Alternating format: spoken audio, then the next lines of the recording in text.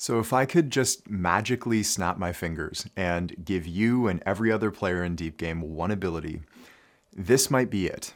This might be it. What we're about to talk about in this talk, this is one of those foundational principles that it's nuanced and it's subtle, but it is absolutely foundational to your success, not only as a basketball player, but as a human being in the world. And when people talk about the difference, the real difference between good and great, when people speak about greatness in any capacity, whether it's in basketball or otherwise, this is that fundamental quality that creates greatness. And what I'll say right off the bat is that if you don't have this, no amount of hard work whatsoever, there is no amount of work that you could do to overcome it, okay? To overcome not having this. It is that important, okay? Now, this is going to be a subtle distinction that we're making in this talk here. So it's going to require some active, creative intelligence on your part, engagement with the talk and thinking through these things, actually making an effort to experience them. But if you get this, I promise you, this is one of those things that it can actually change your life, really. It can really change your life. So I will start off with a story to illustrate what the principle that I want to get across here. And this story comes from back when I was running EGT, Elite Guard Training. We used to have a camp every summer called EGT Live, and we would invite 30 to 35 players, and all of our coaches would come, and we'd have a week of like really, really intense basketball training where I would every night gather in the library with all the players and give talks like these ones. And the format that these talks took, I was speaking about different deep game principles. We called it EGTX back then. But the format that these talks took is that I would have a PowerPoint up on the screen behind me, and I would click through it, and I would use it sort of as a guide. There would be like images and text on the PowerPoint screen. But for the most part, I would just talk off the cuff like this and use the PowerPoint as a guide. Now, because of this, I always knew which players in the room were understanding what I was saying and actually absorbing it, and which ones weren't. And every year it was kind of almost scary, really, how few players actually understood the things that I was saying. And the way that I could tell is that every single time I clicked through the PowerPoint and brought up a new slide, almost every head in the room would immediately drop right down into their notebook and begin copying word for word exactly what was up on the PowerPoint. Almost every head in the room. There was always one or two players, though. One or two players, I think one year there was like 3, who didn't immediately drop their head. It didn't mean they weren't taking notes. They were taking notes when they felt it was necessary, but for the most part, those 1, 2, 3 players would be staring right at me, actively absorbed in what I was saying, rather than just going unconscious and mindlessly scribbling down exactly what was up on the screen. Now, I always knew that those players who were looking right at me, absorbed in the lesson, were the ones who actually got it, and that most of the room was simply going unconscious. And this is no fault of the players. This is just the way that we've been taught to learn in society. It's the way that we've been that our school system has been set up for the most part. It's like rote memorization where we've all had the experience, right? Where you're studying for a test and you're taking in all of this information, and then it seems like as soon as you drop your pen and the test is over and you submit that test, you forget everything. And like that is kind of the way that the school system is set up. That's a big, big problem and believe it or not, that's a big problem if you're looking to be great in basketball, if you're looking to be great in the world as a whole. That is a huge problem. And the distinction that I'm making here is one between what I call passive mind versus active mind. Okay, this is the critical point, passive mind versus active mind.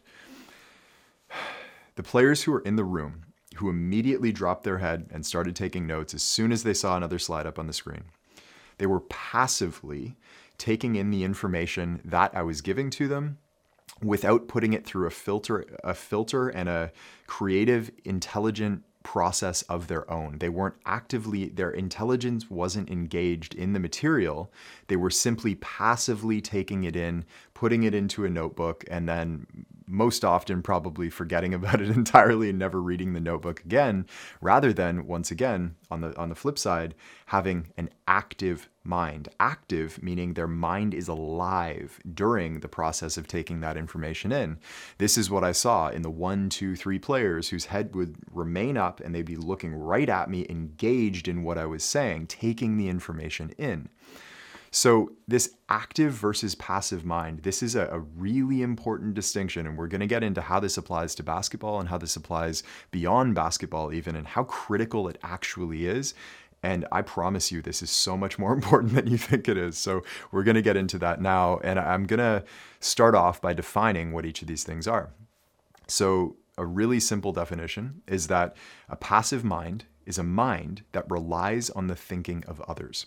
Okay, a passive mind is a mind that relies on the thinking of others, meaning when those players were in the room and they were scribbling down every single thing that I was saying, or every single thing that they saw up on the PowerPoint without really absorbing the information that I was saying, they were passively relying on my thought, relying on the thoughts that I was teaching, passively just taking those in. It's sort of like taking somebody's information and just pouring it into your mind without any filter of your own. That's going to be useless information, obviously. That's going to be unusable. It's not going to be, you're not going to learn that deeply. You're not going to understand it well enough to actually use it. It's just the accumulation of raw information. Okay? It's empty calories, like literally eating junk food. Regardless of whether that food is nutritious or not, it's like just pouring it into your digestive system without actually assimilating the nutrients. So on the flip side to that, an active mind is simply a mind that thinks for itself. When those 3 players were staring straight at me and taking in the information, they were actively thinking for themselves. It didn't mean that they were it doesn't mean that they were teaching themselves the information. They were still learning from what was up there, but they were actively engaged in the learning process. They were thinking, in what way is that true? Is that true or not? How does it fit into my model of reality? How might it fit in with a situation that I was experiencing on the court earlier today? How might I practice that later on? Their mind is actively engaged creatively in that process of learning. And so once again, a passive mind is a mind that relies on the thinking of others, where an active mind is a mind that thinks for itself. So just to drive this home a little bit more with a few analogies, okay?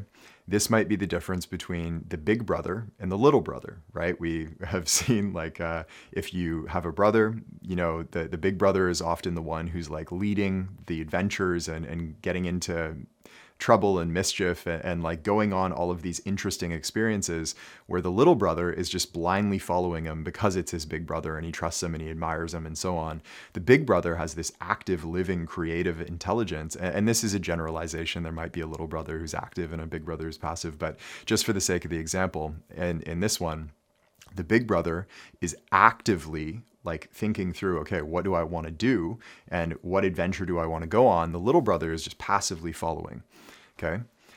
This might be the difference between the scientist in a lab at a university who's breaking new ground, who's testing experiments and making new hypotheses that haven't been tested before, and then literally innovating in the field of science that they're practicing, versus the student who's in the classroom learning about what that scientist had been studying and just memorizing for the test so that that student could answer then, what that scientist contributed to science, right? So it's a difference between a scientist in a lab and a student who's memorizing their work. This might also be the difference between a wage earner and an entrepreneur, right? A wage earner who goes to work for somebody else. Not that there's anything wrong with that, but the wage earner is basically serving somebody else's line of thought. They're there to execute on the thinking of somebody else, whereas the entrepreneur is the one with the grand vision that their active mind has come up with. The wage earner is more passively taking a more passive role, and it's possible that a wage earner can be actively engaged in that role too, but again, just an example. The wage earner is passively following the vision of the entrepreneur who hired them. This might even be, taking it a step further, this might be the difference between an entrepreneur and a true innovator. Okay, there are a lot of entrepreneurs out there who are copying other business models, other people's ideas, repackaging them and sort of carbon copying them for themselves just for the sake of making money. They're not actually contributing anything new to humanity. They're not breaking any new ground. They're just copying somebody else's model. They may have a little bit of vision to strike out on their own and build a business, but that business is just a copy of a copy. It's a copy of somebody else's. Versus the innovator who actually breaks new ground, this, the Elon Musks and the Steve Jobses of the world who actually create something brand new out of thin air using their mind, their active mind, right? So this is that active mind versus passive mind. I'm going to bring in one basketball metaphor here. And this is not a perfect metaphor by any means, but it'll serve our purposes. You might look at Steph Curry versus Ray Allen. Ray Allen was an incredible shooter, one of the greatest shooters of all time. And in a spot-up shooting contest, if they were just standing around the three-point arc in practice, no defenders, I would guess that there would be pretty much equal. I would guess, okay? I haven't seen them match up against each other. I don't know if they ever have. But they are probably going to shoot, both of them, about 90, 95%, I'm guessing. They would miss very few shots to the point where they would be almost equal. And yet, Ray Allen is about as perfect of an idea of like a spot-up of a sniper, right? Like a shooter that you want to have on your team, a player who hits open shots, who comes off screens and hits open shots, who fills that role of being the shooter. He's like as good of an example of that as you could possibly get. Steph Curry is an entirely new thing, right? Like he doesn't fit the role of being a shooter because we've never seen another shooter like him. The shots that he takes and the way in which he takes those shots, the like spontaneous creativity of his game has never been seen before. And so it has completely revolutionized the basketball world. I'm not saying that Ray Allen has a passive mind and Steph has an active mind, but this is an example of how those things play out, right? Ray Allen was like a perfect mold of what you want a shooter to be on your team. Steph Curry was some brand new thing entirely. That is the active mind at work. And if Steph didn't have this active mind that was able to creatively see the vision of what basketball could be and the way that he could play it, he would never be Steph Curry. He would have never become the player that we all know. Okay, so this is the difference. The passive following somebody else's line of thought, following and relying on the thinking of others, versus a mind that thinks for itself and strikes out on its own and breaks new ground. Another way of looking at this, you could, I've written down a series of questions. This is just another way of driving this point home. So the passive mind might think, did I do it right? Did I do it right? Did I do it the way that it was instructed to be done? The active mind might ask, did it work? Did it work? Okay, literally the bottom line, did it work? It doesn't matter how it was done. Did it actually produce the result that we were looking for? 3 points is 3 points, right? Steph, if he does that shooting from 38 feet, just because nobody else had ever done that before doesn't mean he can't do it. It's, did it work? Yeah. Yeah, it worked for Steph. Has worked and continues working. The passive mind might ask, what should I do? What should I do? Whereas the active mind asks, why should I do it?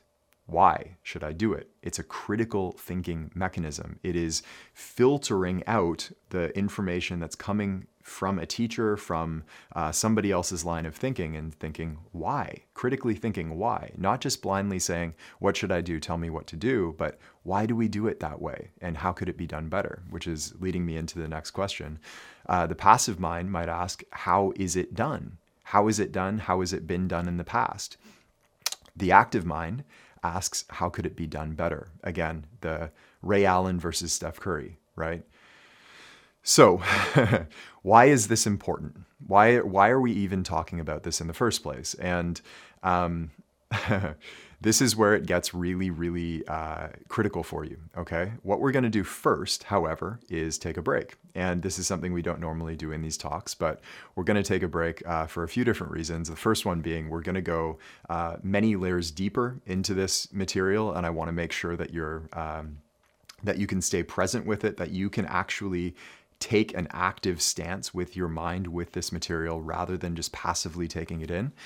This is something we do during our deep game program itself. Every 10 to 15 minutes or so, we take breaks. And so what I'll invite you to do now is just pause the recording, pause the talk, pause the podcast, whatever form it's taking, and shake out your body. So open up your body, shake yourself out, stand up, stretch a little bit, get a drink of water if you need to, no more than about 2 minutes or so. And, you don't have to, I will say don't take a long break. Like this is a real quick, just reset yourself, get your body moving a little bit, and then come right back to this talk. And we will go a step deeper and get into why is this important? And then how do you practice it? Okay, which is really where the rubber meets the road. So pause it now, and I will see you on the other side. Hey, it's Taylor. I hope you enjoyed this clip. And if you'd like to watch the full-length talk, we'll have the title and/or link for you in the description so that you can check it out there. And as always, if you'd like to go even deeper, the best place to do that is in our free masterclass over at deepgame.com, which I believe will be the most powerful hour of basketball learning of your life. I hope we see you there.